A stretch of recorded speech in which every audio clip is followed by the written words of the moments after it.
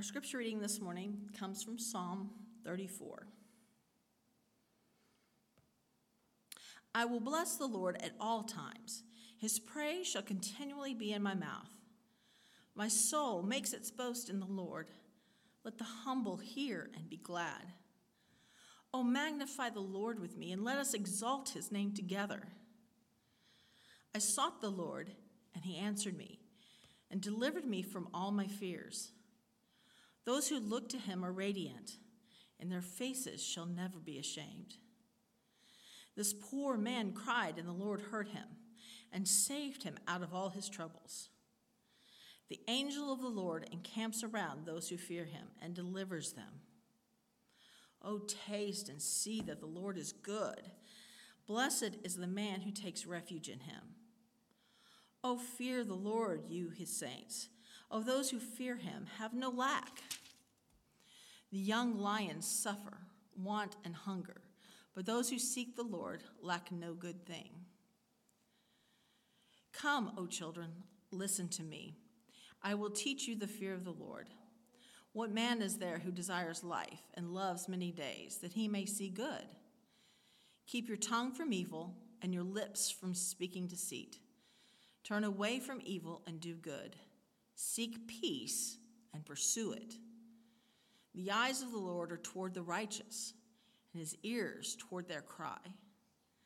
The face of the Lord is against those who do evil, to cut off the memory of them from the earth. When the righteous cry for help, the Lord hears and delivers them out of all their troubles. The Lord is near to the brokenhearted and saves the crushed in spirit. Many are the afflictions of the righteous, but the Lord delivers him out of them all. He keeps all his bones, not one of them is broken. Affliction will slay the wicked, and those who hate the righteous will be condemned. The Lord redeems the life of his servants. None of those who take refuge in him will be condemned. Hear the word of the Lord. Thanks be to God.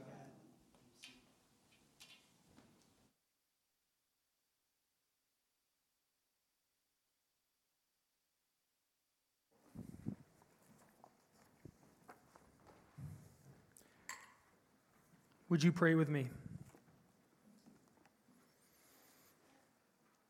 Oh, gracious Father, thank you for this morning. Thank you for this time that we get to turn to your word. And Lord, we ask that you would refresh us, that we would be renewed in your word. Father, I ask that you would help me to proclaim Christ freely and fully.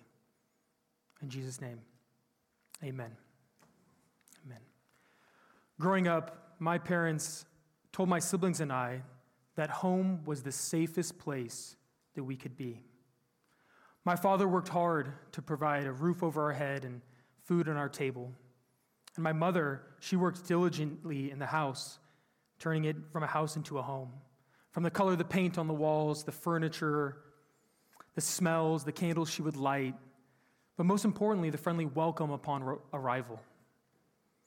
I was blessed to be in a home that wasn't filled with strife or malice. My home was a refuge from the outside world, a place I could escape to and know that I was loved and cared for and secure. But eventually, like all children, you grow up and you leave home. You leave your refuge. For some of us, that might have been a thrilling experience. Others, maybe a more painful one. But regardless, we all left. And during this time of leaving, my parents reminded me of what the other safest place was: church. See, for those of us who were raised in Christian families who faithfully raised us in accordance with God's word, we see that the family of God, the body of Christ, or the church, is supposed to feel like home, a safe place, a refuge. And it's odd, right? We all understand that there is a requirement on each of our family members to love us, to care for us. But the church is made up of non-legal family members. Now, I love all of you equally, but none of you are my kin. So it's weird that there's so much family resemblance here. So how can it be that the church is to be considered our refuge? It's because the church is supposed to be a reflection of God and who He is. It's the reason I became a member at Vine Street. I walked through those doors one Sunday morning and was greeted by Chandler and others. People approached me and asked me how I was. It reminded me of home and the refuge that we all long for. In Psalm 34, David writes of what it means to take refuge in God. So our outline this morning is going to be these 3 points. The first point, when God is our refuge, our response will be. It's verses 1 to 3. Our second point, when God is our refuge, our experience will be. Verses 4 to 14. And our third point, when God is our refuge, He is our Redeemer. Verses 15 to 22. So point 1, when God is our refuge, our response will be. Follow along with me, verses 1 to 3.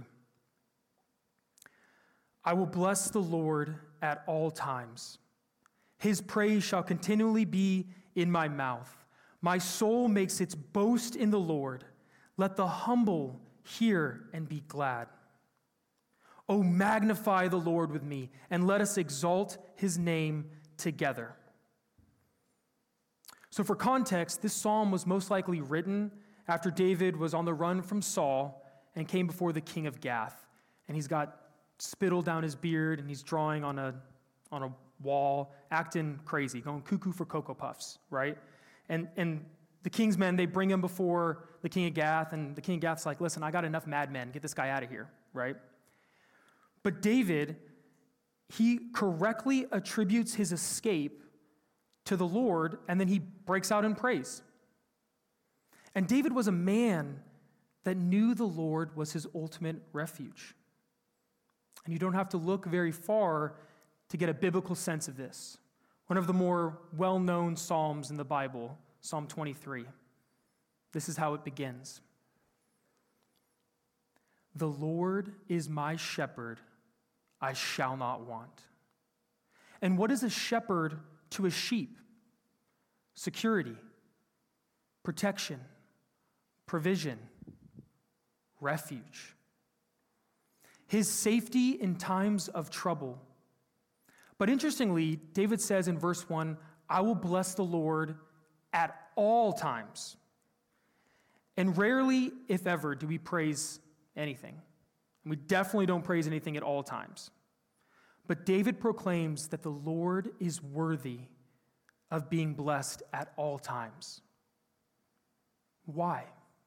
Why is the Lord worthy of being blessed at all times? Because God is always worthy of praise, no matter the circumstance. Proverbs 18:10 says, He is our strong tower. The righteous will run into it and are safe. Because He is all-powerful, all-knowing, sovereign over all creation. He is the Creator. He formed you in your mother's womb and knows the number of hairs on your head. Typically, we praise the Lord when things are going well in our life. Maybe that's a more natural response. And I call those of us who do that fair weather praisers. But when the storms of life come, who do we turn to? Is our refuge God when calamity strikes? When we don't get that promotion? When we've been wronged by a loved one? When someone leaves an 8% tip on a $150 tab? That one's for me. Who do we run to, right? In all seriousness, do we praise the Lord in all circumstances? And David writes, I will bless the Lord. He commands himself to do it. When we take our eyes off ourselves, off our circumstances, off our idols, off the cares of this world and look to the author and perfecter of our faith, we can't help but break out in praise. In the good, in the bad, and the ugly, praise the Lord, who is our refuge. And when we do, and we are in the company of others, and we encourage them to give praise too, there's a multiplication of worship. Look at verses 1 and 2. My soul makes its boast in the Lord. Let the humble hear and be glad. Oh, magnify the Lord with me, and let us exalt his name together. Boasting in the Lord sounds good to other believers. The humble hear and rejoice in what their king has done for others. Think of testimonies or baptisms, right? When somebody gets up here or in a different context and shares their testimony, when they share that God Almighty has taken them from death to life, does that not encourage your heart? Do you not feel a sense of wonder and praise for a God that would do that for somebody else, let alone you? And what about baptisms, right? It's a symbol of, it's a public declaration of who we are in Christ. Does that not encourage your soul when you see that? The humble believer knows that God is the refuge for all who call upon the name of the Lord. But the proud seek to find their refuge in their achievements, their money, their status. Don't be the proud, be the humble. Take refuge in the Lord, for he alone is worthy. This is our first point. When God is our refuge, our response will be praise. Verses 1 to 3.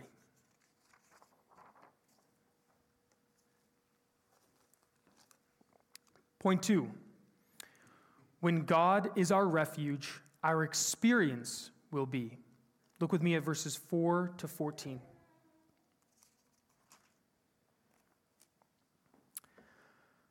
I sought the Lord, and he answered me, and delivered me from all my fears. Those who look to him are radiant, and their faces shall never be ashamed. This poor man cried, and the Lord heard him, and saved him out of all of his troubles. The angel of the Lord encamps around those who fear him, and delivers them.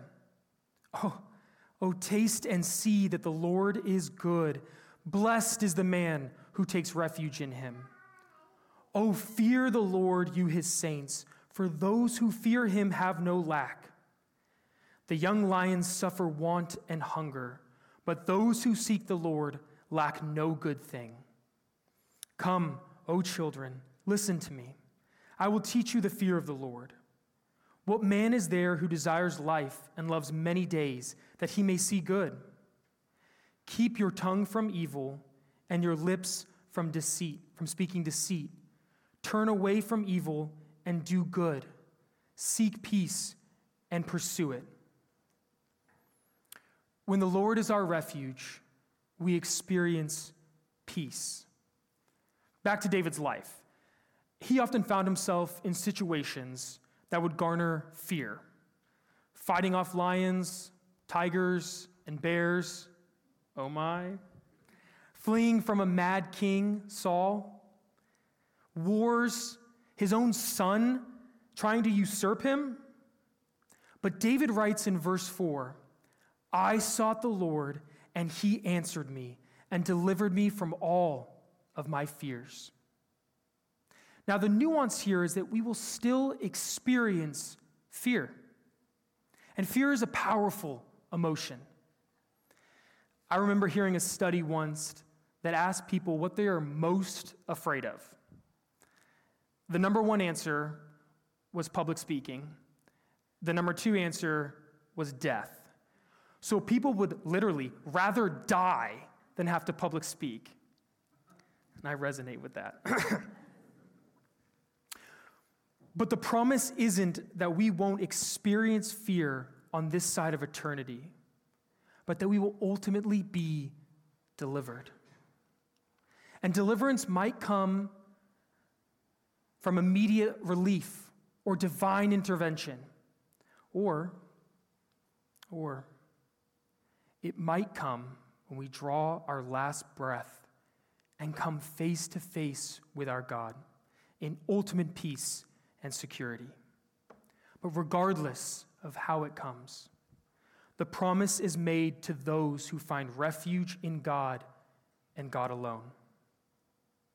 When we walk in times of fear, where do we go? A verse that has encouraged me in my heart when I've been afraid is something that my father used to tell me. Growing up, we had this long hallway in our household, and the way that my dad tried to get us to memorize scripture is he would start the verse, and then you were expected to finish it. So you would just be passing in the hallway, and my father would quote these words. It comes out of 2 Timothy chapter 1, verse 7. So he would say, "For God," and our response would be, "For God has not given us a spirit of fear, but a spirit of power, love, and of a sound mind." What else do we experience when God is our refuge? This one's my favorite. Joy. We experience joy when God is our refuge.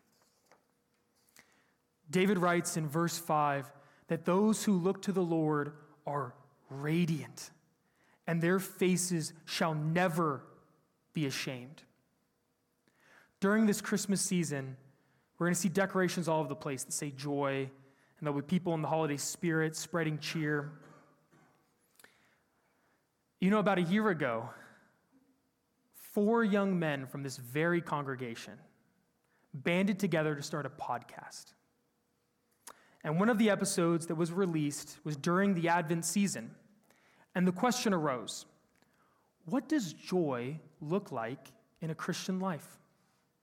And it's a good question. And those 4 brilliantly dull young men stumbled upon something profound. Christians experience true joy not because of anything external that could be stripped away, but because they have come in contact with the maker of joy, the one who is joy himself, Jesus Christ. You see, only those who have been born of the Spirit can experience true joy. Those who take refuge in the one who bore the weight of their sin and guilt and have been washed by the blood. They are altogether new. And the radiance of a person who takes refuge in the Lord is hard to miss. Verse 8 says, "They have tasted and they have seen that the Lord is good." I think of the woman at the well in the Gospel of John, chapter 4. After coming in contact with Jesus and being told everything that she had done, she ran back to her village to tell everybody. Now, the scriptures don't tell us what she looked like after that conversation, but I like to imagine that she was radiant, that she was more beautiful than she had ever been because she had come in contact with Emmanuel, God with us. And like her, those of us who have experienced the thirst-quenching goodness of the living water, we are humbled before a holy God and long to see those around us redeemed. My prayer is that this body would be filled with the joy of our salvation, and that we would long for those around us to experience the refuge we find in Christ. Joy, radiance, and peace that surpasses all understandings is what we experience when we take refuge in God. This is our second point. When God is our refuge, our experience will be peace and joy. So the first point, when God is our refuge, our response will be praise. The second point, when God is our refuge, our experience will be peace and joy. And our third and final point, when God is our refuge, he is our Redeemer. Look with me at verses 15 to 22. The eyes of the Lord are toward the righteous, and his ears towards their cry. The face of the Lord is against those who do evil, to cut off the memory of them from the earth. When the righteous cry for help, the Lord hears and delivers them out of all of their troubles. The Lord is near to the brokenhearted and saves the crushed in spirit. Many are the afflictions of the righteous, but the Lord delivers him out of them all. He keeps all his bones, not one of them is broken. Affliction will slay the wicked, and those who hate the righteous will be condemned. The Lord redeems the life of his servants. None of those who take refuge in him will be condemned. Notice how the subject changes from David to God in verse 15 to 22. These verses are filled with God moving towards his people to provide refuge for them. Verse 15 says, "The eyes of the Lord are towards the righteous." And the question has to be asked, who among us is righteous? Who among us is worthy of the Lord looking upon? The Bible clearly states that none of us are righteous, not on our own accord. So how can we be considered righteous to God? Only by Christ's redeeming work on the cross. And redemption in the Bible typically has a salvation element to it, being redeemed from sin to God. And I think Romans 5, verses 8 to 11, speak to this idea of redemption most clearly. Hear these words and follow with the screen behind. Romans 5, verse 8 to 11. "But God demonstrates his own love for us in this: while we were still sinners, Christ died for us. Since we have now been justified by his blood, how much more shall we be saved from God's wrath through him?